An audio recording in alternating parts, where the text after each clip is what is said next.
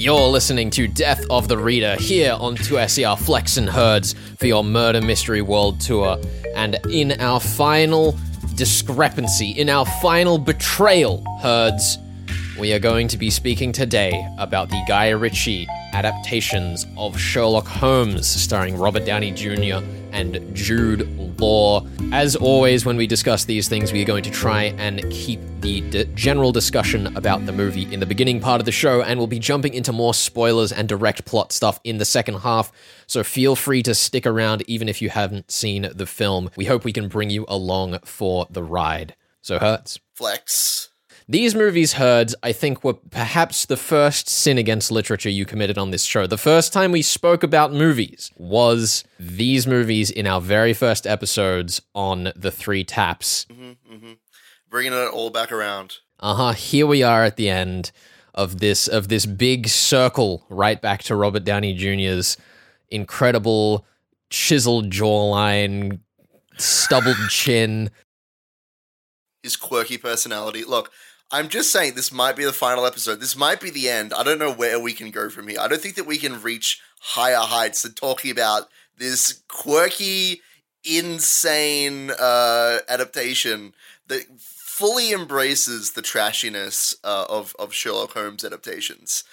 No, I'm really glad that we've finished the holy trinity of Sherlock Holmes adaptations with BBC Sherlock and Elementary, and finally the Guy Ritchie adaptations. I promise we will not be doing the unholy trinity of Sherlock Gnomes and Sherlock and Watson and whatever the other one is I don't remember. I don't think it matters. If we get around to April Fool's next year and there's interest maybe, but that might just do me in. But no, I loved getting to sit down and re-experience this story because I have seen both these movies before. This is not a fresh experience for me on the Herd side of the table. But I had forgotten how entertaining the first movie is, and I had completely forgotten the second half of the second movie because of how terrible it is. So it was a good time. So these movies came out in 2009 and 2011, respectively. Sherlock Holmes and Sherlock Holmes: A Game of Shadows, directed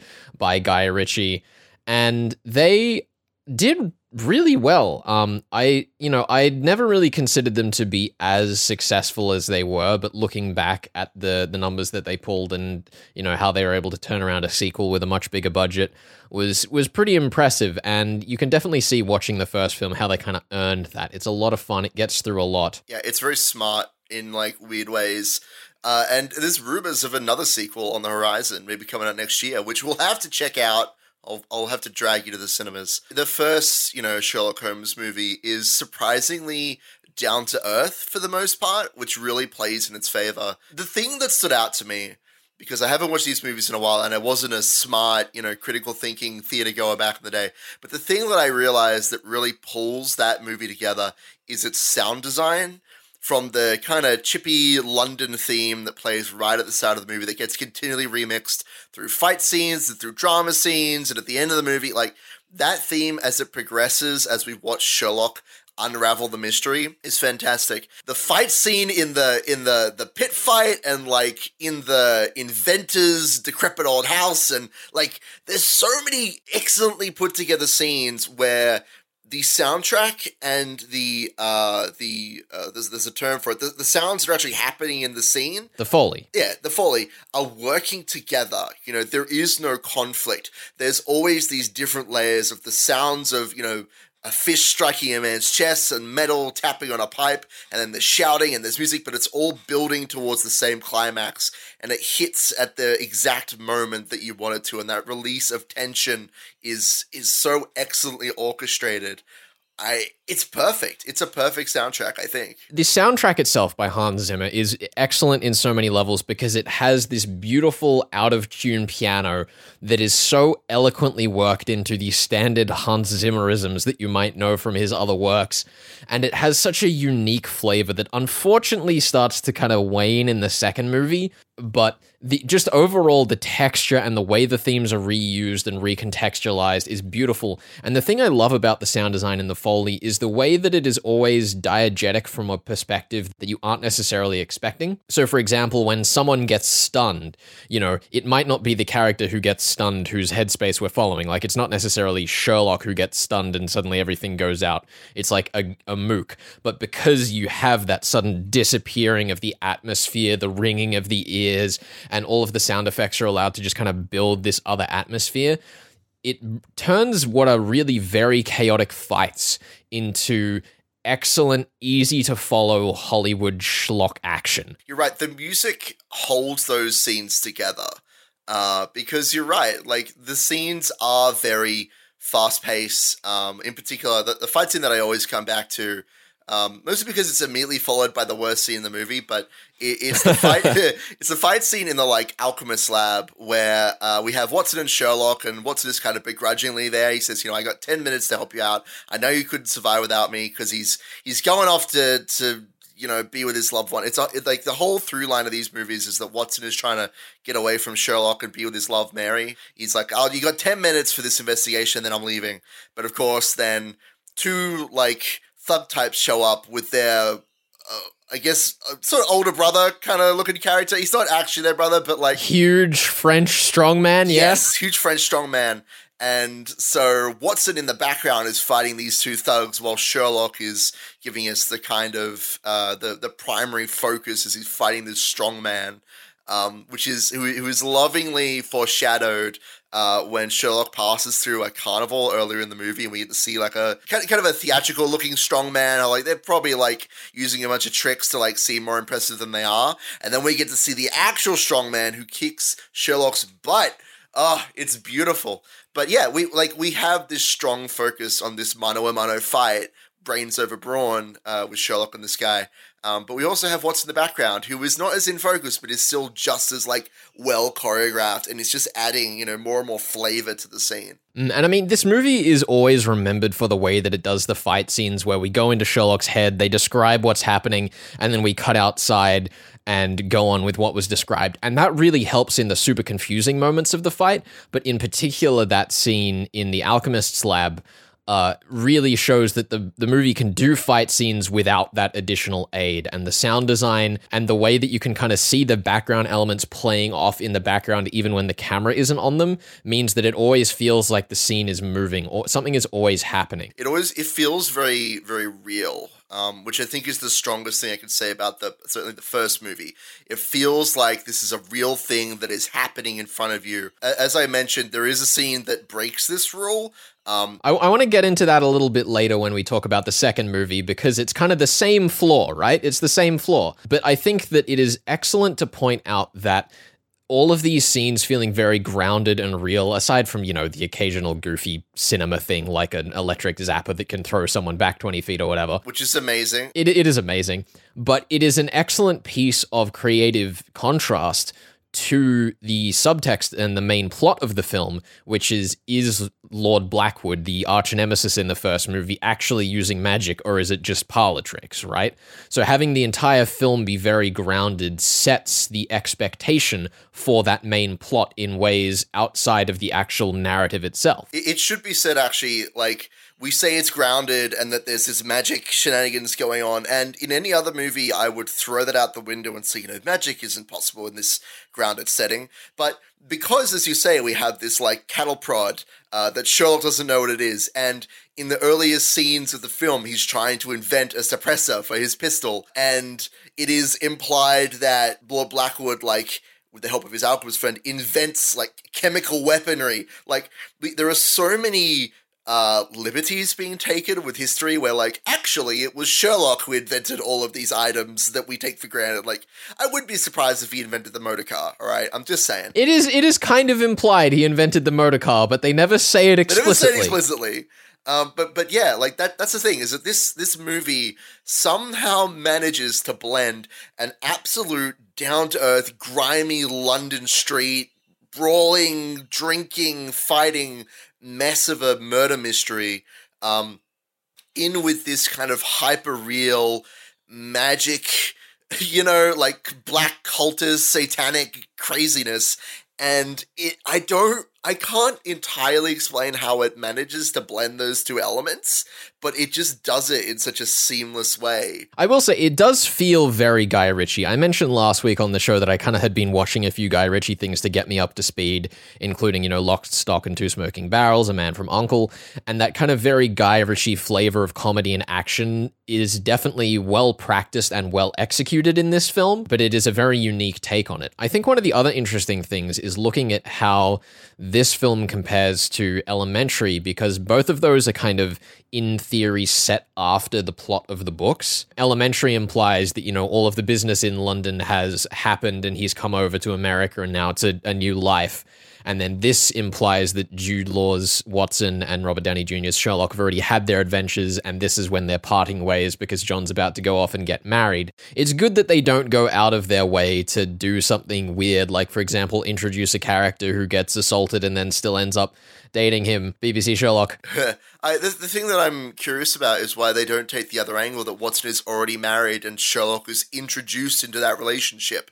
They've all taken the opposite approach, where Watson is trying to find love and Sherlock's getting in the way. Yeah, it is a curious choice, but I guess it's one of those things that has just become the staple of Sherlock. And I suppose when you look at all of these modern adaptations, it's not like these modern adaptations are blind to each other. There's actually moments of the plot in this that feel very similar to moments in BBC and in Elementary. And because they all released at kind of the same time, that it's like, as we said, it's the holy trinity of Sherlock adaptations where they're all good in their own right and bad in other ways, and they all kind of reference each other and reference the books in these really creative ways that mean that no matter what your flavor of Sherlock, you have something to go to. I don't think that there is anyone who would be interested in the premise of Sherlock who wouldn't have an avenue to explore between these three adaptations. I think that it is unlikely that you've heard of one and not the others. I went for a very long time not having watched the other two, but I was vaguely aware of BBC Sherlock, at least. They kind of share the same zeitgeist of space, and particularly if you are a murder mystery fan, you owe it to yourself to at least check out these three different properties because of how they tackle the same subject in very creatively different ways. Yeah, and it also shows to some extent how crime fiction has evolved over the years, because we commented that the book, when we covered A Sign of Fall, was very much about the swashbuckling adventure and was more like modern crime fiction than it was the Golden Age. And you can see that being reflected in BBC Sherlock. And then you have the other cast of modern crime fiction in the form of Elementary, and then you have the arguably more traditional but less swashbuckling Guy Ritchie films. It creates these three very distinct but related properties that really show, people often dismay at adaptation between genres, but I think that because something like this was adapted in three different ways in such a close span of time, you can actually really see the strength of adaptation and why, to a point, it is really good to see these stories reimagined, particularly when we were talking about how Elementary, it really didn't need to be a Sherlock show, but it just did it because it would have felt derivative if it hadn't. I mean, all three of these adaptations have used Sherlock as a vessel for telling a specific kind of story, which is interesting because when you look at a lot of adaptations and a lot of flops, I think of video game movie flops a lot of the time when I think of this issue, but there's all sorts of different examples.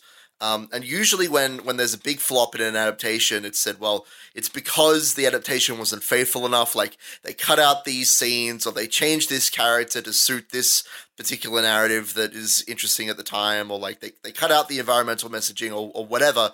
But it's not necessarily about that. It's not necessarily about getting every detail exactly right.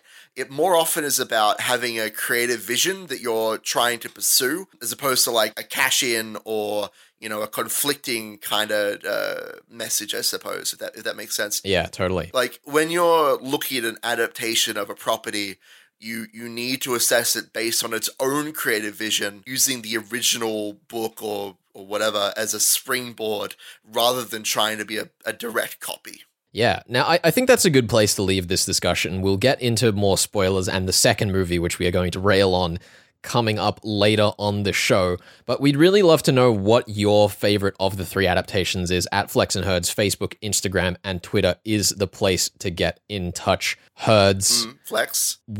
Which was your favorite? The Guy Ritchie film.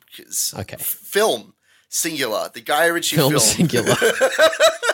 It was. I enjoyed it the most, I think. I think that it is difficult to top my nostalgia and my feelings of excitement in the Sherlock Holmes film, to be sure. I definitely have to say, much to my own surprise, admittedly, that Elementary is still... Well, actually, it has become my favorite, having gone through and watched these. It was previously BBC Sherlock. Oh, really? I do want to discuss at the very end of this episode a different perspective I now have on the ranking of these 3 films. Sure, Anyhow, let's do it. You are listening to Death of the Reader here on 2SER 107.3. We are discussing the holy trinity of Sherlock Holmes adaptations. This week, in particular, Guy Ritchie's 2009 and 2011 films. We will be right back with more of that. This is Death of the Reader.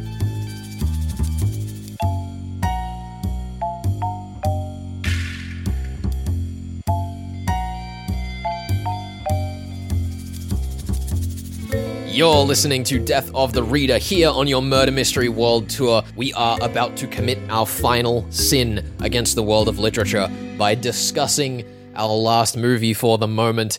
That is Guy Ritchie's Sherlock Holmes, A Game of Shadows. Herds. Yes, Flex. Calling this movie a train wreck is an insult to train wrecks. Well, there is a train wreck in the movie, so, we're already halfway to a proper train wreck.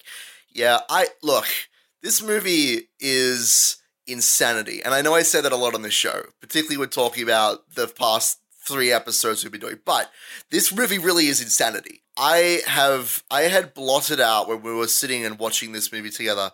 I had realized I had completely forgotten, not the plot points of how the movie ended, but the scenes. Actually remembering the things that happen on screen, such as, not limited to, a gypsy woman taking us across national borders via horseback, a weapons factory in Berlin exploding, and Sherlock Holmes and Watson being shelled by artillery fire as they run through the woods. Mm-hmm.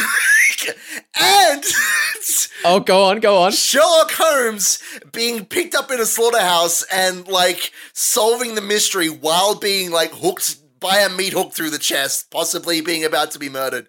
It's insane. This entire movie does not make any sense. Now, it should be said that the first movie's general plot is about Lord Blackwood, as we mentioned, trying to make himself seem like a mage, using parlor tricks and creating chemical weapons. It's a great premise for a story. I loved it. The one big misstep that I always hated in that first movie was the scene in the dry dock. Yes! Between the French strong guy and Sherlock and Watson, because it felt so out of place after an excellent action scene, and if you just excise it from the movie, it is the same film. There is no plot point in that entire scene. It's just a series of dumb gags and a boat being dropped on a man for some reason. I'm going to spoil it for you.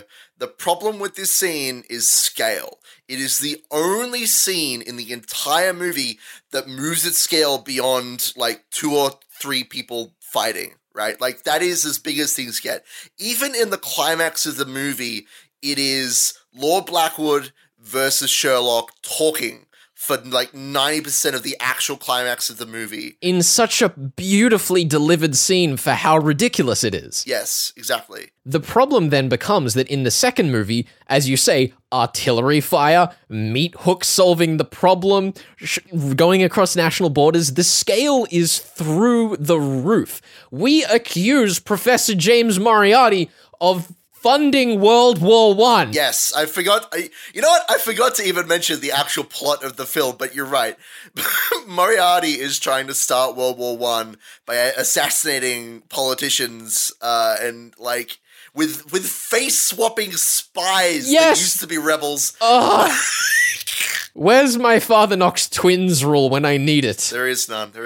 Look, technically it was foreshadowed by those 2 guys who looked the same, but one of them didn't run to the other to help them because they weren't really brothers. They just looked like brothers, you see. It's ridiculous. The way that this movie plays with foreshadowing, in that it technically is there but doesn't make any sense. Like, It's like, oh, look, Professor Moriarty has a ciphered book that you saw once on his shelf back when. And, you know, to be fair to the movie, it's a good clue. He has a horticulture book next to a bunch of dead plants. Against the movie, you could say that perhaps he noticed his plants were dying and bought the book. that's the thing, right? Is that these clues make sense when you write them out and start, like when the director is like writing connections between them. But on paper, if you just have there are dead plants in a horticulture book, like that doesn't actually mean anything. It's not the clever Sherlock trick. It's not a bad clue. The problem is that it never feels like it's needed because everything else is so ridiculous that by the time you get to the cipher, it's like, well, surely Sherlock has just solved this anyway. And he goes, ah, yes, I solved this anyway. And you're like, damn it. The only moment that's like it sort of feels like we're solving things in the moment is actually Watson solving a mystery when he's trying to figure out who the body double is, basically. He's trying to figure out who doesn't have their right face. Yeah, which is my favorite scene in the movie because it's cutting between these two characters in a very grounded scene, just trying to notice who is acting weird in a room. And they're going through each of the character points, and it's such a beautiful... That scene going back between the tension of Sherlock and Moriarty playing chess. Blitz chess, yeah. And Watson and... not Renee, Renee's sister. It doesn't matter. Don't remind me of the travesty of this movie. The fact that they get rid of both of the female leads for the last movie after like one scene. What happened there? I need to find out what happened. Yeah, they set them both up as very strong characters and then throw one off a train and bring in a bunch of other characters. They poison Irene off screen, basically. Like, it's ridiculous. I don't know what they were thinking. But anyway, the scale of this movie gets ridiculous. We have artillery, we have all of these ridiculous things, and it goes from a pretty standard setup of, oh, look, someone is after Sherlock Holmes, it's Professor Moriarty, to being so out of proportion that it is absolutely ridiculous. Well, it turns into a spy movie. This kind of comes back to what I was saying about, adapting a series and having to have a very specific vision. But the vision from movie 1 to movie 2 changes so drastically from, like, down to earth, down on his luck, kind of kooky, but, like, gritty police thing through the streets of London to, like, multinational spy romp through the countryside. Like, it's such a... It doesn't work. I will say that final scene with the tension of the chess game, it's excellent, it's well done. It actually still means that I enjoy this film, even if most of it is completely ridiculous. But then, Herds, we have the greatest cinematic triumph in error I think I've ever seen. Which scene are you referring to? Because there's a lot of those in this movie. When Sherlock and Moriarty stand up and Sherlock starts going through his in-his-head fight description and Moriarty thinks back. It is the only plausible way that film could have ended. It is ridiculous. It's off the walls. It makes no sense. It feels like it's straight out of a Japanese anime. It does. And having seen this movie 3 or 4 times over the years for various reasons, still have a ear-to-ear grin every time I watch that scene. It is ludicrous. It really is. It really is both the best and worst scene in the entire film simultaneously. Because you're right, we get Sherlock's usual, I'm going to narrate over my plan for this scene. And then Moriarty hijacks his internal narration to give his own internal narration. And they're just standing there smiling at each other the whole time. It's so dumb. Could you imagine that if like the waiter walks out like, could I get you guys a drink? And they're just like staring at each other for like 20 minutes. Like it's a ridiculous moment. And it turns out that it wasn't even Sherlock's plan in the first place. It's beautiful. It is absolute chaos, and it is the kind of chaos that film deserved after what it did for the entire rest of its runtime. It's madness. And I will say that the second movie does do some things a lot better than the first. Like in the first movie, they decided to have a lot of extras who really just end up standing there, kind of distracting because they stand still and do nothing, whereas all of the extras seem a lot more actively used in the second film, and there's a lot more creative scenes, like when we go to the gypsy camp and when we go to the theater, for example, where everyone's moving and things are actually happening. We should give a shout out to the theater scene for actually choreographing, again, one of those weird moments where it's like, you're not sure if it's brilliant or terrible, where we see the bombing of like a bunch of politicians, I guess, at the same time as we're watching the climax of a very, it's Don Giovanni, which I'm not familiar with, but it seems to be a very Faustian style play where like the mortal is being taken up by the demons for his sins, and we contrast directly the image of the demons coming in to like collect this guy with, and the way that they like throw their bodies around and kind of splay themselves around the stage, it's contrasted directly with the bodies of the politicians sprawled out on the floor, which I actually really appreciate as a visual. Oh yeah, totally. And that scene, you know, I kind of dislike the soundtrack in that moment because it does a really good job of integrating the film's themes with the themes from Don Giovanni. But it's a moment where Hans Zimmer thought to himself, do you think they've forgotten I'm Hans Zimmer? And suddenly brought out all the brass when there'd been all of these beautiful, quiet, you know, gypsy-style violins previously. It was a bit weird, but the actual sound design and contrasting the operatic dialogue between, you know, the discussions at the dinner table and the bomb blast with the sniper shot in the background, it is a very elegantly choreographed scene, and it's probably the last moment before we tip the scale to being too huge. I will say, before we wrap this discussion up, these two movies, you would be better to just watch the first one. Yes, I agree. But I don't think you would be disappointed watching both of them as long as you know what you're in for with the second one. Yeah, I suppose. I think that, coming back to like ranking the three series, I would probably put the first Guy Ritchie movie at the top, followed by Elementary, but then I struggle to place A Game of Shadows and BBC Sherlock. I'd probably put BBC just a little bit higher if I'd watched further in the series. Game of Shadows is just such a weird movie that I'm struggling to figure out how where I would place it. Yeah, I think on their own, season 1 of BBC Sherlock is worse than Guy Ritchie's first movie, is kind of on par with Elementary. But once we include the follow-ups, I'd say Elementary is probably comfortably on top, followed by Guy Ritchie, followed by BBC Sherlock, because both of the other two properties go completely off the rails. Elementary goes off the rails, but it doesn't quite cliff dive like the others do. I'll have to check out the other seasons of Elementary going forward. Of course, if you would like to hear more discussion on later on these shows, we may do other specials on them down the line, but for just 1 week at a time, the first season of each, I think, was enough for us. No, for sure. It has been an absolute pleasure going through, as I'll say again, the holy trinity of Sherlock adaptations. If you have to check out a modern crime fiction film and you haven't seen Knives Out, go for one of these. Just go watch Knives Out. It's a pretty good movie. It's a very good movie. It's a very, very good movie. Anyway, Herds. That means we can finally return to books. Yay. What book are you dragging me back to? Okay, so I did a bit of searching on this one because, you know, we've been watching some modern adaptations and I wanted to find something a little bit more current. So we're not going back to the Golden Age, but we are going to something that feels like we're in the Golden Age. So I found a novel called The Cuckoo's Calling, which is written on paper by Robert Galbraith. Robert Galbraith, who is a pseudonym for J.K. Rowling, author of the Harry Potter series. Oh, goodness. Yeah. We've had some private discussions in the past about how perhaps Harry Potter might be akin to a murder mystery in many of its plots.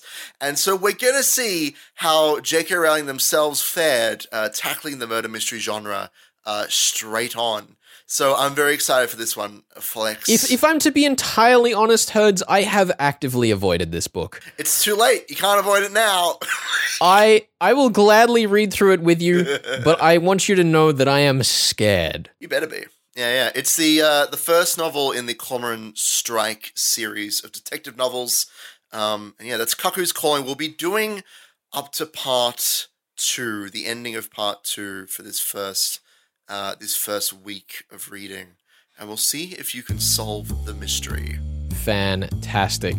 Well, thank you once again for joining us, watching all of these modern Sherlock Holmes adaptations. As I said, let us know on social media at Flex and Herds what your favorite was, and if you'd like to hear more of our thoughts on them down the line. We will see you next week with the first 2 parts of The Cuckoo's Calling.